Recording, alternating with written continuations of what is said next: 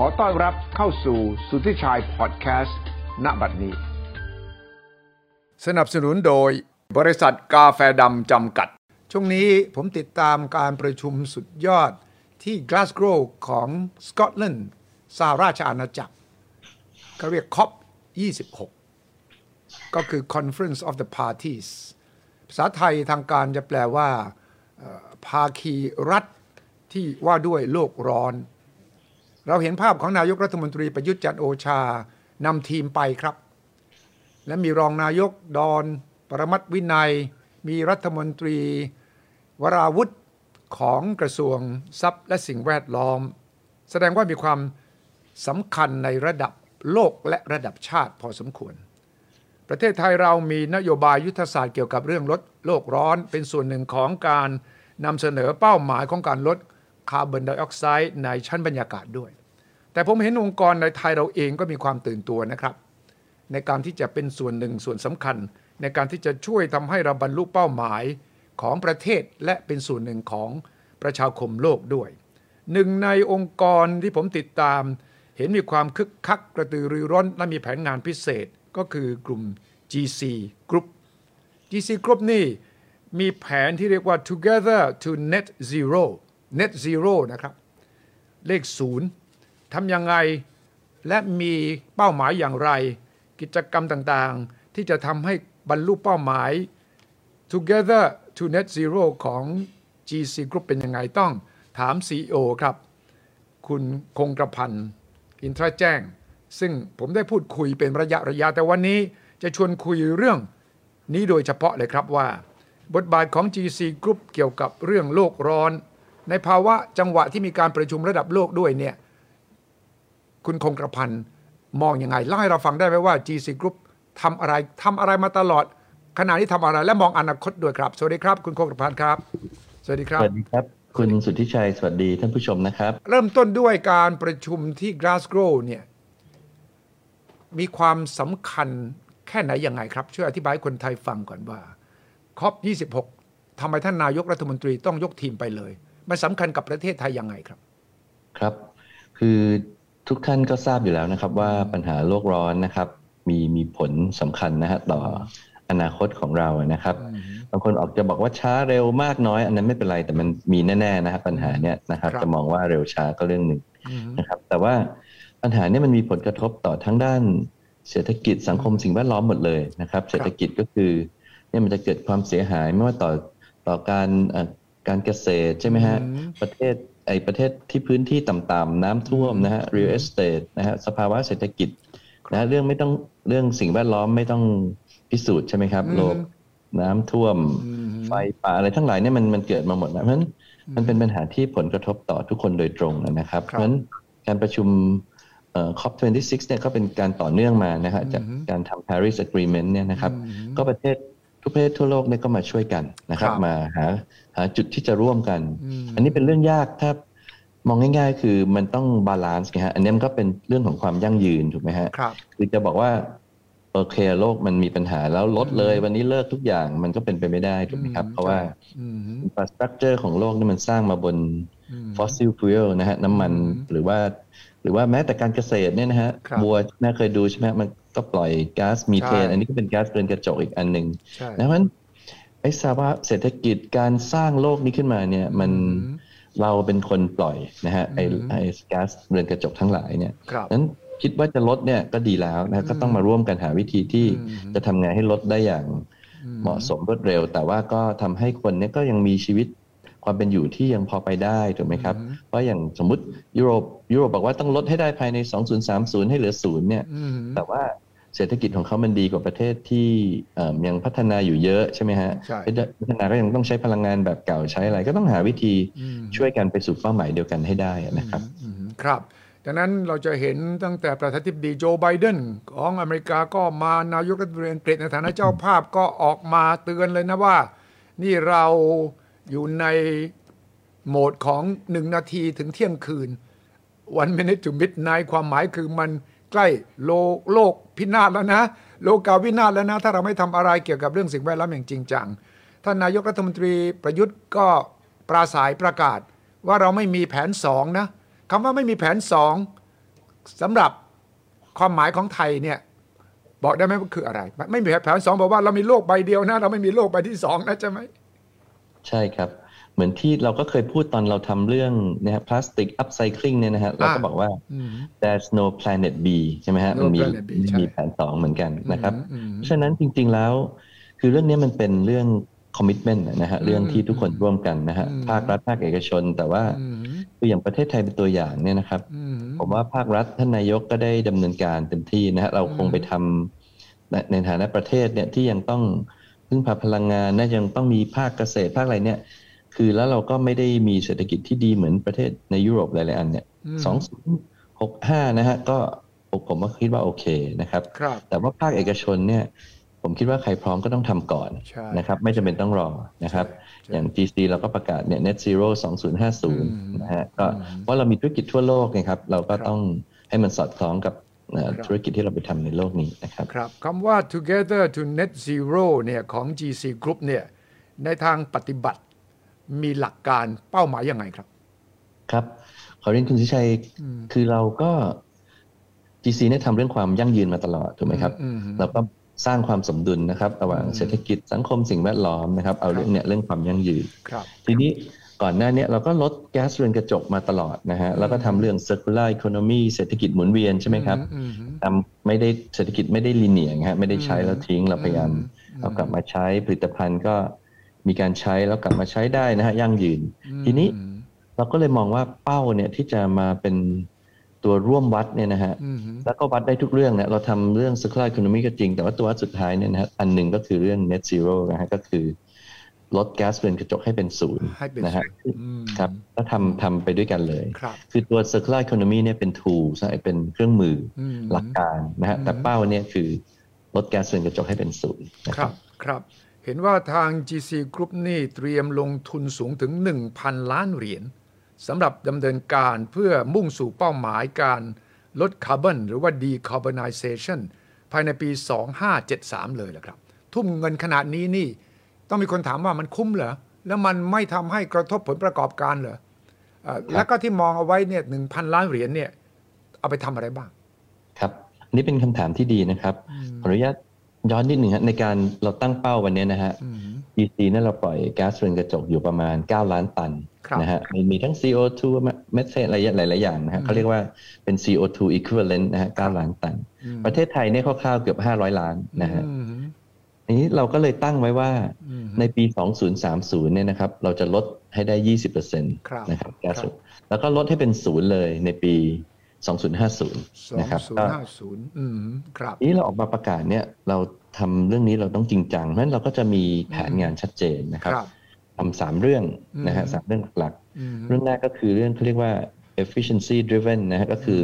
การปรับปรุงการทำงานเอาประสิทธิภาพโรงงานนะฮะเอาเทคโนโลยีใหม่ๆมาใช้ digitalization นะฮะเอาเรื่องนะฮะ fuel เชื้อเพลิงที่มันสะอาดขึ้นอะไรต่างๆอันนี้นะฮะที่เราจะ net zero ในปี 2050 เนี่ยเรื่องประสิทธิภาพเนี่ยเราจะ contribute เราจะช่วยได้ประมาณ 20% นะเป้านะครับอีกส่วนหนึ่งถัดมาเนี่ยเขาเรียกว่า portfolio driven portfolio driven คือการกระจายพอร์ตโฟลิโอของเราหรือว่าผลักดันโดยพอร์ตโฟลิโอของเรายังไงครับก็คืออย่างนี้ฮะเราก็จะเลือกลงทุนในธุรกิจในอนาคตเนี่ยที่คาร์บอนต่ำธุรกิจไหนที่คาร์บอนสูงเราก็ค่อยๆอาจจะถ้ามันหมดอายุไปมันก็ค่อยๆรีไทร์มันเลิกไปใช่ไหมครับนั้นอย่างที่เราคุยกันคราวที่แล้วคุณสุทธิชัยว่าอย่างลงทุน Allnex เนี่ยนะฮะคือธุรกิจคาร์บอนต่ำเลยฮะมันก็จะช่วยลดค่าเฉลี่ยการปล่อยคาร์บอนของเรานะ Allnex เนี่ยเขาคาร์บอนเขาเนกาทีฟนะหมายความว่าเขาได้เครดิตด้วยซ้ำนะครับนั้นตรงนี้มันจะช่วยเราได้ประมาณ 25% นะครับจากข้อแรก efficiency driven ประมาณ 20มาถึง portfolio driven 25ก็ 45% ละผมเข้าใจแล้วตรงนี้ถ้าอธิบายง่ายๆคือ portfolio driven เนี่ยก็คือว่าเราจะเลือกลงทุนในอนาคตเนี่ยในอุตสาหกรรมที่มันจะสอดคล้องกับเป้าหมายของ net zero ใช่ไหมครับถูกต้องครับแล้วเราจะลด portfolio ส่วนที่ไม่สอดคล้องกับเป้าหมายนี้ใช่ครับถูกฮะแล้วบางส่วนที่ลดเนี่ยบางทีเราก็ไม่ได้ต้องเลิกทำนะฮะแต่ว่าลดลงก็อยู่ในข้อแรกไปลดถูกไหมฮะไปลงทุนช่วยเทคโนโลยีใหม่ๆธุรกิจแบบจะดีนะแต่มันใช้มันปล่อยเยอะก็เราก็ไปใช้เชื้อเพลิงที่ดีขึ้นอะไรขึ้น นะฮะสองข้อรวมกันเราอินคอนโทรลหมดนะพวกนี้ก็5%แล้วนะครับข้อสุดท้ายแต่ไม่ท้ายสุดนี่ใช้เยอะมันได้เยอะหน่อย55%เลยครับ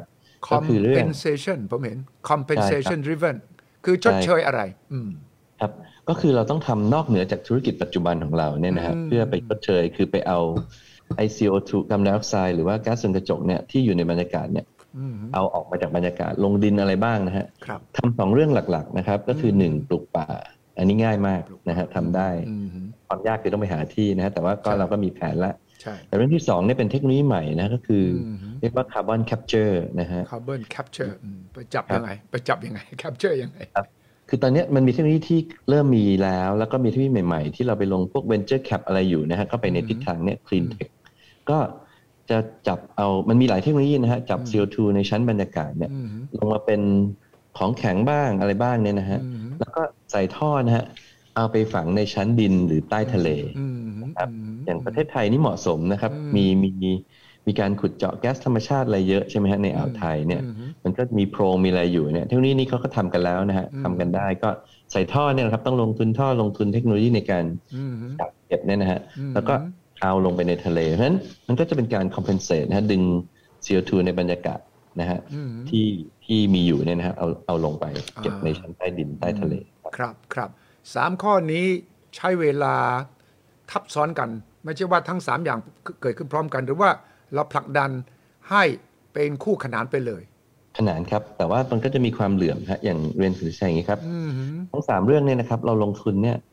ไอ้ 1,000 ล้านเหรียญเนี่ยมันจะเป็นเฉพาะในช่วงแรกๆนะครับอาจจะพูด3เรื่องนี้เลยนะครับอย่างเรื่องแรกการปรับปรุงประสิทธิภาพเรื่อง efficiency เนี่ยเราจะใช้เงินลงทุนประมาณ 1.7 พันล้านเหรียญนะครับในระยะเวลา3 ปีข้างหน้าเนี่ยนะครับโดยที่จะค่อยทยอยลงไปเรื่อยๆพวกนี้มันทำได้เรื่อยๆนะฮะเทคโนโลยีปัจจุบันก็ลงไปแต่ว่าอีก5 ปี 10 ปีข้างหน้ามันจะมีเทคโนโลยีใหม่ๆที่ดีขึ้นนะครับก็จะใช้ไปนะครับอีกประมาณ 3.3 พันล้านเหรียญเนี่ยจะไปอันสุดท้ายนะเรื่อง capture นะครับก็คือเรื่อง compensation นะรวมกันปลูกป่าทำ carbon capture อันนี้ก็ค่อยๆทำนะช่วงแรกๆอาจจะปลูกป่าเยอะพอเทคโนโลยีไอ้ carbon capture มันมีความสมดุล maturity มากขึ้นแล้วก็ลงมากขึ้นครับส่วนตรงกลางอันกลางในการปรับ portfolio เนี่ยคือการลงทุนใหม่ๆที่เราแพลนไว้ใน30 ปีข้างหน้าเนี่ย22 ล้านพันล้านเหรียญนะครับ22 บิลเลียน22 บิลเลียนเลย22,000 ล้านเหรียญเลยเหรอใช่ครับใช่ลงทุนตรงก็คือ GSIM ก็ต้องเติบโตต้องลงทุนอยู่แล้วถูกไหมครับแต่เราเลือกจะลงในอันที่มันดีๆช่วยคาร์บอนน้อยแล้วก็ดีกับธุรกิจนะเพราะฉะนั้นแปลว่าที่คุณสุชัยถามเป็นคำถามที่ดีนะแล้วมันจะทำให้ธุรกิจดีเหรอบริษัทมันจะคืออันเนี้ยถ้าผมเป็นผู้ถือหุ้นนะถ้าผมถือหุ้น GC อยู่ผมก็จะต้องถามคำถามนี้ในที่ประชุมประจำปีผู้ถือหุ้นว่าลงทุนอย่างนี้เนี่ยนะแล้วมันก็ไม่กระทบbottom line เหรอไม่กระทบผลกำไรเหรอครับคือด้วยแผน decarbonization พวกนี้นะฮะเราตั้งด้วยเงินลงทุนที่ว่าทั้งหมดเราตั้งเป้า balance กันก็คือว่า growth การเติบโตกับเรื่องลดคาร์บอนใช่ไหมครับอีก10 ปีข้างหน้าเนี่ยเราตั้งเป้าตัว EBITDA นะฮะกับกำไรของเราเนี่ยโตประมาณปีละ 4% นะครับโดยเฉลี่ยยังโตนะไม่ติดลบนะยังโตด้วยซ้ำไปเพราะอะไรถึงทำไมลงทุนเพิ่มขึ้นแต่กำไรก็เพิ่มขึ้นด้วยครับเพราะว่าอย่างทั้ง3ประเด็นนะฮะ3ข้อ3แกนเราเนี่ยครับเรื่องแรกการลดการปล่อยของเสียเพิ่มประสิทธิภาพโรงงานนี่มันเป็นโปรเจกต์ที่มี return ดีอยู่แล้วครับเพราะฉะนั้นการลงทุนใหม่ๆพวกนี้ทำให้ต้นทุนการแข่งขันเราดีขึ้นนะฮะในขณะเดียวกันเนี่ยช่วยลดคาร์บอนด้วยนะอันนี้ข้อ1มันตรงไปตรงมานะครับเรื่อง efficiency เรื่องที่2 portfolio การปรับเนี่ยเราไปลงทุนธุรกิจที่คาร์บอนต่ำแต่ก็กำไรมันสูงขึ้นไงฮะด้วยส่วนใหญ่จะเป็น acquisition ไงอย่าง Alnex เงี้ยใช่ไหมครับ Alnex เราก็ไป take over มาใช่ครับก็เนี่ยก็ช่วยโตได้อันที่3นะครับเรื่องเนี่ยมันรวมๆกันเนี่ยโอเคเนี่ยลงทุนมีอาจจะ return น้อยหน่อยอะไรเงี้ยแต่ว่ามันสร้างโอกาสในการตลาดของเรานะครับเพราะว่าท่านผู้ชมคงได้ยินตอนนี้มันมีเรื่อง carbon tax border tax อะไรเยอะแยะนะครับใช่นี่เราลงทุนทั่วโลกเนี่ยเราก็อย่าไปคิดว่าอันนี้มันเป็น barrier นะครับถ้าเราอยู่ในประเทศไหนๆที่มันมีข้อได้เปรียบตรงนี้เราก็ใช้ตรงนี้เป็นข้อได้เปรียบนะครับลูกค้าที่เป็นบริษัทmultinational เป็นอะไรเงี้ยก็ product ของเราก็จะได้รับการยอมรับมากขึ้นเราทำได้เร็วเรายิ่งเจาะตลาดตรงนี้ได้ดีขึ้นนะครับ ผมเห็นแนวโน้มเรื่องหนึ่งต้องถามคุณคงกระพันว่าจริงไหมนักลงทุนในระดับโลกเลยเนี่ยตอนหลังเนี่ยเขาบอกว่าเขาจะไปลงทุนซื้อหุ้นกับบริษัทที่มีนโยบายชัดเจนเกี่ยวกับเรื่องสิ่งแวดล้อมเรื่องลดคาร์บอนเนี่ยมากกว่าที่จะไปลงทุนหรือว่าซื้อหุ้นของบริษัทที่ไม่สนใจเรื่องเหล่านี้การติดต่อค้าขายต่อไปนี้เนี่ยในระดับโลกเลยนะครับถ้าบริษัทไหนไม่มีนโยบายชัดเจนเกี่ยวกับเรื่องลดคาร์บอนเนี่ยเขาบอกว่าเขาไม่ครบด้วยแหละเขาจะไปหาบริษัทที่มีนโยบายชัดเจนอย่างนี้เรื่องนี้จริงไหมเพราะว่า GC นี่เป็นบริษัทเคมีภัณฑ์ระดับสากลเลยเนี่ยเราต้องจับตาหูฟังตลอดเวลาว่านี่คือกระแสเป็นแนวโน้มจริงไหมครับจริงครับจริงครับแล้วก็นักลงทุนรายใหญ่ๆนะครับในต่างชาติเนี่ยก็เริ่มมาสักปี2 ปีแล้วนะครับในการที่มีข้อจำกัดในการลงทุนชัดเจนเนี่ยนะครับว่าเขาจะลงเฉพาะในบริษัทที่มีแผนเรื่องนี้ชัดเจนนะครับมีเรื่องความยั่งยืนนะฮะอย่างได้เรื่อง DJSI นะฮะเรื่องลดคาร์บอนแล้วก็เงินกู้ในต่างประเทศด้วยนะครับใช่ไหมมันจะมี Green Bond มีอะไรทั้งหลายเนี่ยนะฮะก็มีประโยชน์เรื่องนี้ด้วยนะครับทีนี้ด้วยคำถามเนี่ยในเมืองไทยเราก็เป็นเรื่องที่น่าสนใจนะครับมันเป็นผมว่ามันต้องมีทั้งเรื่อง pull และเรื่อง push หมายความว่าคือโอเคมีข้อ incentive นะฮะมีประโยชน์ที่ให้คนทำในเรื่องนี้นะลดคาร์บอนอะไรต่างๆแต่เรื่องการไปผลักดันให้แบบจะกีดกันอะไรอย่างเงี้ยนะผมว่าต้องค่อยๆทำเรื่องนี้ต้องระมัดระวังนะฮะเพราะไม่งั้นเนี่ยประเทศก็จะสูญเสียความสามารถในการแข่งขันไปนะฮะต้องทำให้มันบาลานซ์นะฮะอย่างเช่นสมมติประเทศไทยบอกประกาศ ปี X นะฮะประเทศคู่แข่งเราที่เขาดึงคนไปลงทุนประกาศ ปี Y ซึ่งช้ากว่าผลคืออะไรนะฮะโอเคคนอาจจะอยากไปลงทุนในเมืองไทยนะฮะเพราะว่าเร็วแต่ว่าต้นทุนพลังงานต้นทุนอะไรต่างๆก็จะสูงขึ้นนะครับดังนั้นพวกนี้ต้องบาลานซ์ต้องดูดีๆครับนั้นต้องช่วยกันนะฮะประเทศบริษัทใหญ่ๆเนี่ยต้องช่วยบริษัทเล็กนะครับใช่ครับแต่ว่าการที่ GC Group มีจุดยืนชัดเจนเกี่ยวกับเรื่องสิ่งแวดล้อมเรื่องลดโลกร้อนเนี่ยมันก็ทำให้สถานภาพของเราในเวทีระหว่างประเทศเนี่ยยกสูงขึ้นและทำให้ภาพของประเทศไทยก็ถูกยกขึ้นมาด้วยใช่ไหมครับถูกครับถูกฮะทั้ง2ประเด็นที่คุณชัยพูดถูกเลยฮะเราตอนนี้เราถือว่าเป็นบริษัทของคนไทยแต่ว่าเราอยู่ในระดับโลกใช่ไหมฮะได้รับการยอมรับเรื่องนี้เราประกาศแล้วก็มีผลตอบรับอย่างทั่วโลกค่อนข้างดีนะในวงการนะครับเพราะฉะนั้นก็ช่วยประเทศได้ด้วยฮะเพราะว่าคือถ้าเราไม่ทำtarget เราเร็วกว่าประเทศอย่างเงี้ยยังไงมันก็ช่วยประเทศถูกไหมฮะใช่ใช่ใช่ครับแน่นอนในเวทีระหว่างประเทศเนี่ยเราก็ต้องทำแล้วก็ต้องเชิงรุกด้วยนะครับไม่ใช่แค่มีคนถามแล้วเราตอบแต่เราจะบอกเป่าประกาศไปทั่วโลกว่าเรา GC Group ของประเทศไทยเดินหน้ามีนโยบายก้าวหน้าเทียบทันกับบริษัทระดับโลกทั้งหลายขณะเดียวกันในที่ทำงานของเราภายในของเราเองคุณคงกระพันมีวิธียังไงทำให้พนักงานทุกคนทุกระดับและพันธมิตรของเรา supply chain ทั้งหมดของเรามีความตระหนักทำเรื่องนี้ไปด้วยครับครับเป็นคำถามที่ดีมากครับเอาข้อแรกก่อนนะพนักงานนะครับคือเรื่องนี้เนื่องจากมันถูกบรรจุเป็นกลยุทธ์คือความยั่งยืนเนี่ยเป็นกลยุทธ์1 ใน 3ของ GC อยู่แล้วนะครับ step up เนี่ยเพราะฉะนั้นเราก็ยกระดับอันนี้นะครับแล้วเมื่อวันประมาณเดือนนี้ต้นเดือนตุลาที่ผ่านมานะครับมันฉลองครบรอบ10 ปีนะฮะอายุ10 ปีของ GC นะจริงๆ GC แก่กว่านั้นเยอะนะแต่ควบรวมไปควบรวมมาก็เลยที่เป็นชื่อ GC 10 ปีเราก็เลยถือโอกาสลอนช์เรื่องนี้นะฮะกับพนักงานนะเป็นครั้งแรกว่าทุกคนมีส่วนร่วมแล้วเราก็อธิบายนะเป็นแผนกลยุทธ์ action plan ชัดเจนนะฮะมีคนรับผิดชอบลงไปถึงทุกหน่วยงานและทุกระดับเลยนะครับว่าข้อ1เรื่อง efficiency ข้อ2เรื่อง portfolio ข้อ3เรื่อง compensation เนี่ยใครมีส่วนร่วมทำอะไรบ้างเพราะฉะนั้นทุกคนมีส่วนร่วมหมดนะครับแล้วก็มันทำให้ทุกคนเนี่ยมีความภาคภูมิใจนะครับเพราะว่าเมื่อก่อนมอตโต้เราบอกว่า chemistry for better living ใช่ไหมครับทำของดีของมีประโยชน์นะเป็นเคมีที่มีประโยชน์ต่อชีวิตประจำวันแต่เรามีส่วนสำคัญในการทำโลกให้มันดีขึ้นด้วยนะในการผลิตของเรานะเพราะฉะนั้นอันนั้นพนักงานเนี่ยผมว่าก็มีความภูมิใจแล้วก็มีส่วนร่วมแล้วก็รู้ว่าตัวเองต้องทำอะไรนะครับทีนี้ supply chain เป็นคำถามที่ดีครับเราบอกเรา net zero คือด้วยตัวเราเองเนี่ยนะครับปี2050ใช่ไหมครับแต่เราตั้งเป้าว่า50% จากส่วนที่เกี่ยวข้องกับ supply chain นะครับไม่ว่าจะเป็นลูกค้า supplier ต่างๆเนี่ยเราจะลดส่วนที่เกี่ยวข้องที่อยู่นอกเราเนี่ยอีก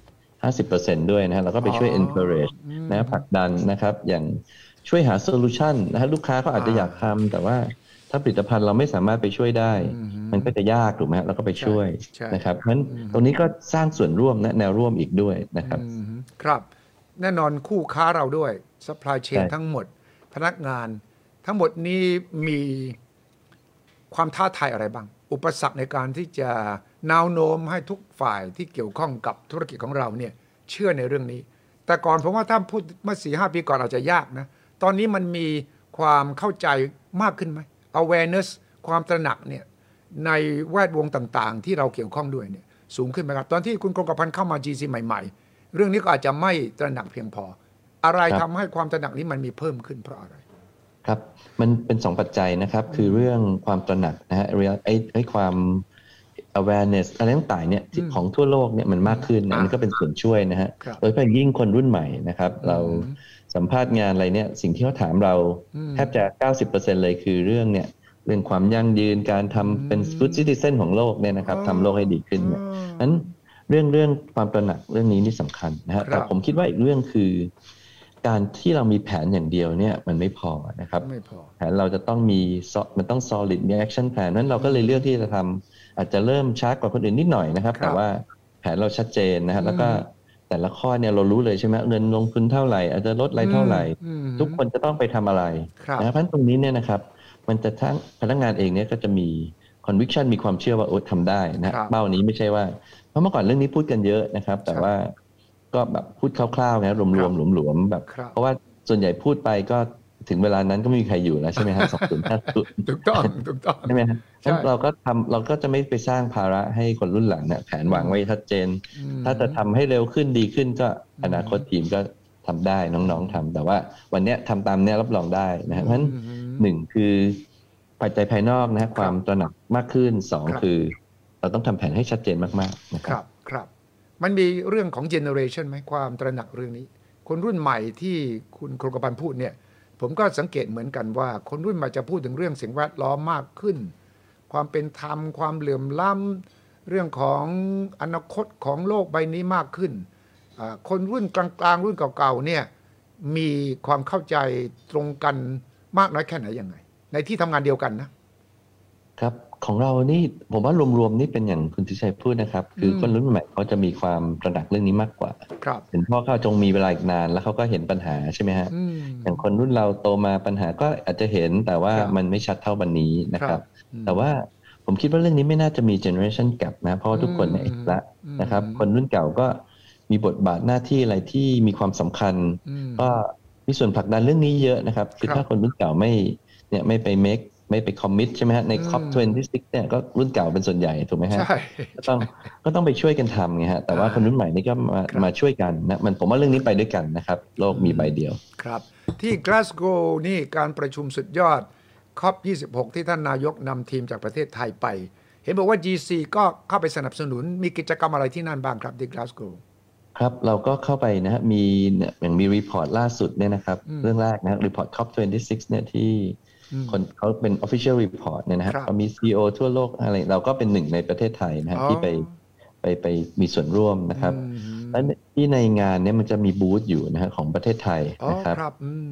ของกระทรวงทรัพย์ท่านก็เป็นเจ้าภาพในเรื่องนี้นะฮะก็มีบริษัท 2-3 บริษัทนะฮะ 2-3 องค์กรในไทยที่เข้าไปมีบูธแล้วก็มีส่วนร่วมนะไปช่วยให้ความรู้แล้วก็ไปสร้างคอมมิตเมนต์ให้กับประเทศนะก็มี GC มีทาง SCG แล้วก็น่าจะเป็นกฟผ.นะครับก็ไปช่วยกันนะครับครับในแง่ของการให้การศึกษากับเยาวชนสถาบันการศึกษานี่ GC คงเข้าไปทั้งให้ข้อมูลความรู้ส่งเสริมมากน้อยแค่ไหนเพราะว่ายังไงเราต้องให้คนรุ่นใหม่เนี่ยเข้ามาร่วมกระบวนการกันตั้งแต่เขายังเรียนหนังสืออยู่ใช่ไหมครับใช่ครับเราก็พยายามเข้าไปนะทั้งองค์กรการศึกษานะฮะก็เข้าไปด้วยรูปแบบคล้ายๆที่เราไปทำcircular economyนะครับทั้งภาคการศึกษาทั้งภาครัฐภาคเอกชนเนี่ยเข้าไปแม้แต่องค์กร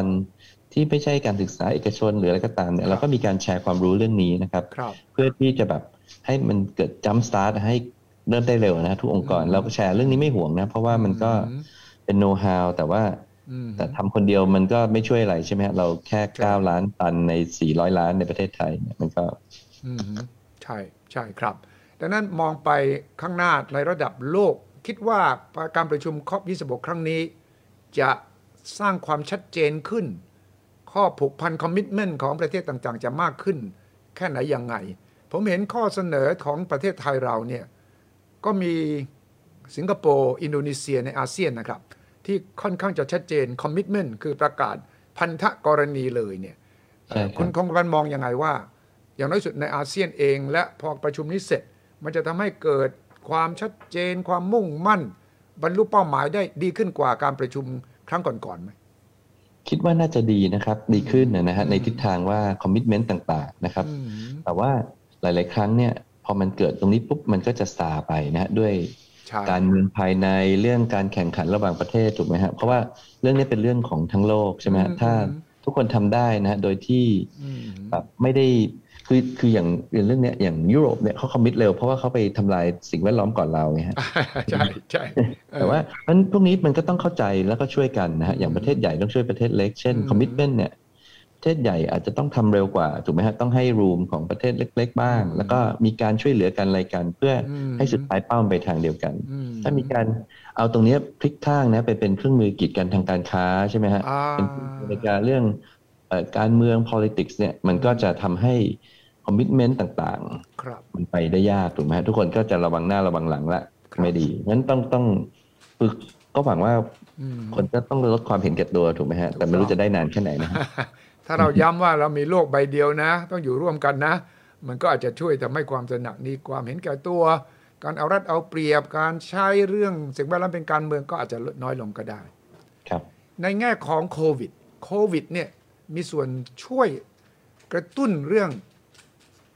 สิ่งแวดล้อมมากขึ้นหรือว่าเป็นอุปสรรคคือผมว่าทั้งสองมุมนะฮะเรามีทางเลือกที่จะเลือกไปทางไหนถูกไหมครับในมุมที่ในทางบวกกับสิ่งแวดล้อมก็คืออย่างคุณชัยจำได้ไหมครับช่วงที่ไม่ค่อยไปไหนกันอะไรกันเนี่ยอย่างช่วงเนี้ย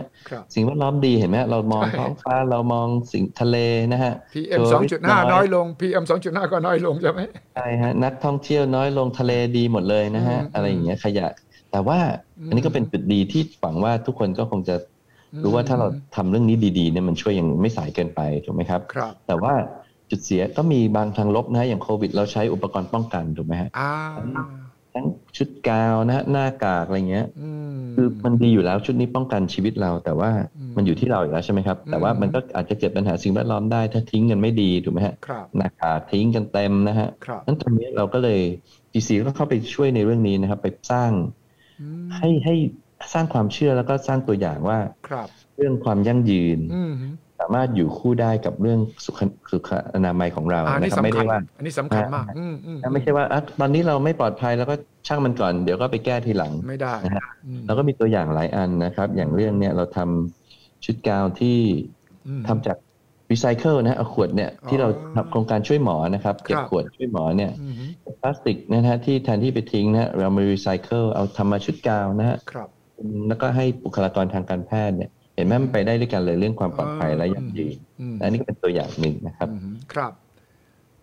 คำเตือนของรัฐบาลก็ดีของนักวิชาการที่ติดตามเรื่องนี้ก็ดีเนี่ยเตือนไปถึงทุกอุตสาหกรรมของไทยเราเลยนะครับว่าถ้าเราไม่มีความตื่นตัวปรับปรุงเรื่องของมาตรฐานสิ่งแวดล้อมเนี่ยการส่งออกของเราจะกระเทือนการลงทุนของเราก็จะกระเทือนเรื่องนี้จริงแค่ไหนต้องให้ผู้ส่งออกอุตสาหกรรมทุกอุตสาหกรรมแม้กระทั่งนโยบายการลงทุนของเราเนี่ยต้องเอาเรื่องนี้เป็นวาระที่สำคัญเลยเรื่องนี้จริงแค่ไหนครับมองอนาคตของเศรษฐกิจไทยด้วยเลยนะครับครับจริงครับแล้วก็แต่มันอย่างผมว่าคีย์เวิร์ดนะคำสำคัญที่สุดเรื่องนี้คือความสมดุลนะครับคือเราต้องลงทุนในทางนี้แหละผมว่าทิศทางมันถูกต้องนะฮะต้องเอาความยั่งยืนมาจากนะเรื่องเอาเทคโนโลยีมาใช้ลดการปล่อยของเสียใช้ทรัพยากรให้น้อยนะเรื่อง BCG ของเราอะไรเนี่ยแต่ว่าคือมันต้องสมดุลใช่ไหมฮะไม่ใช่ว่าทำให้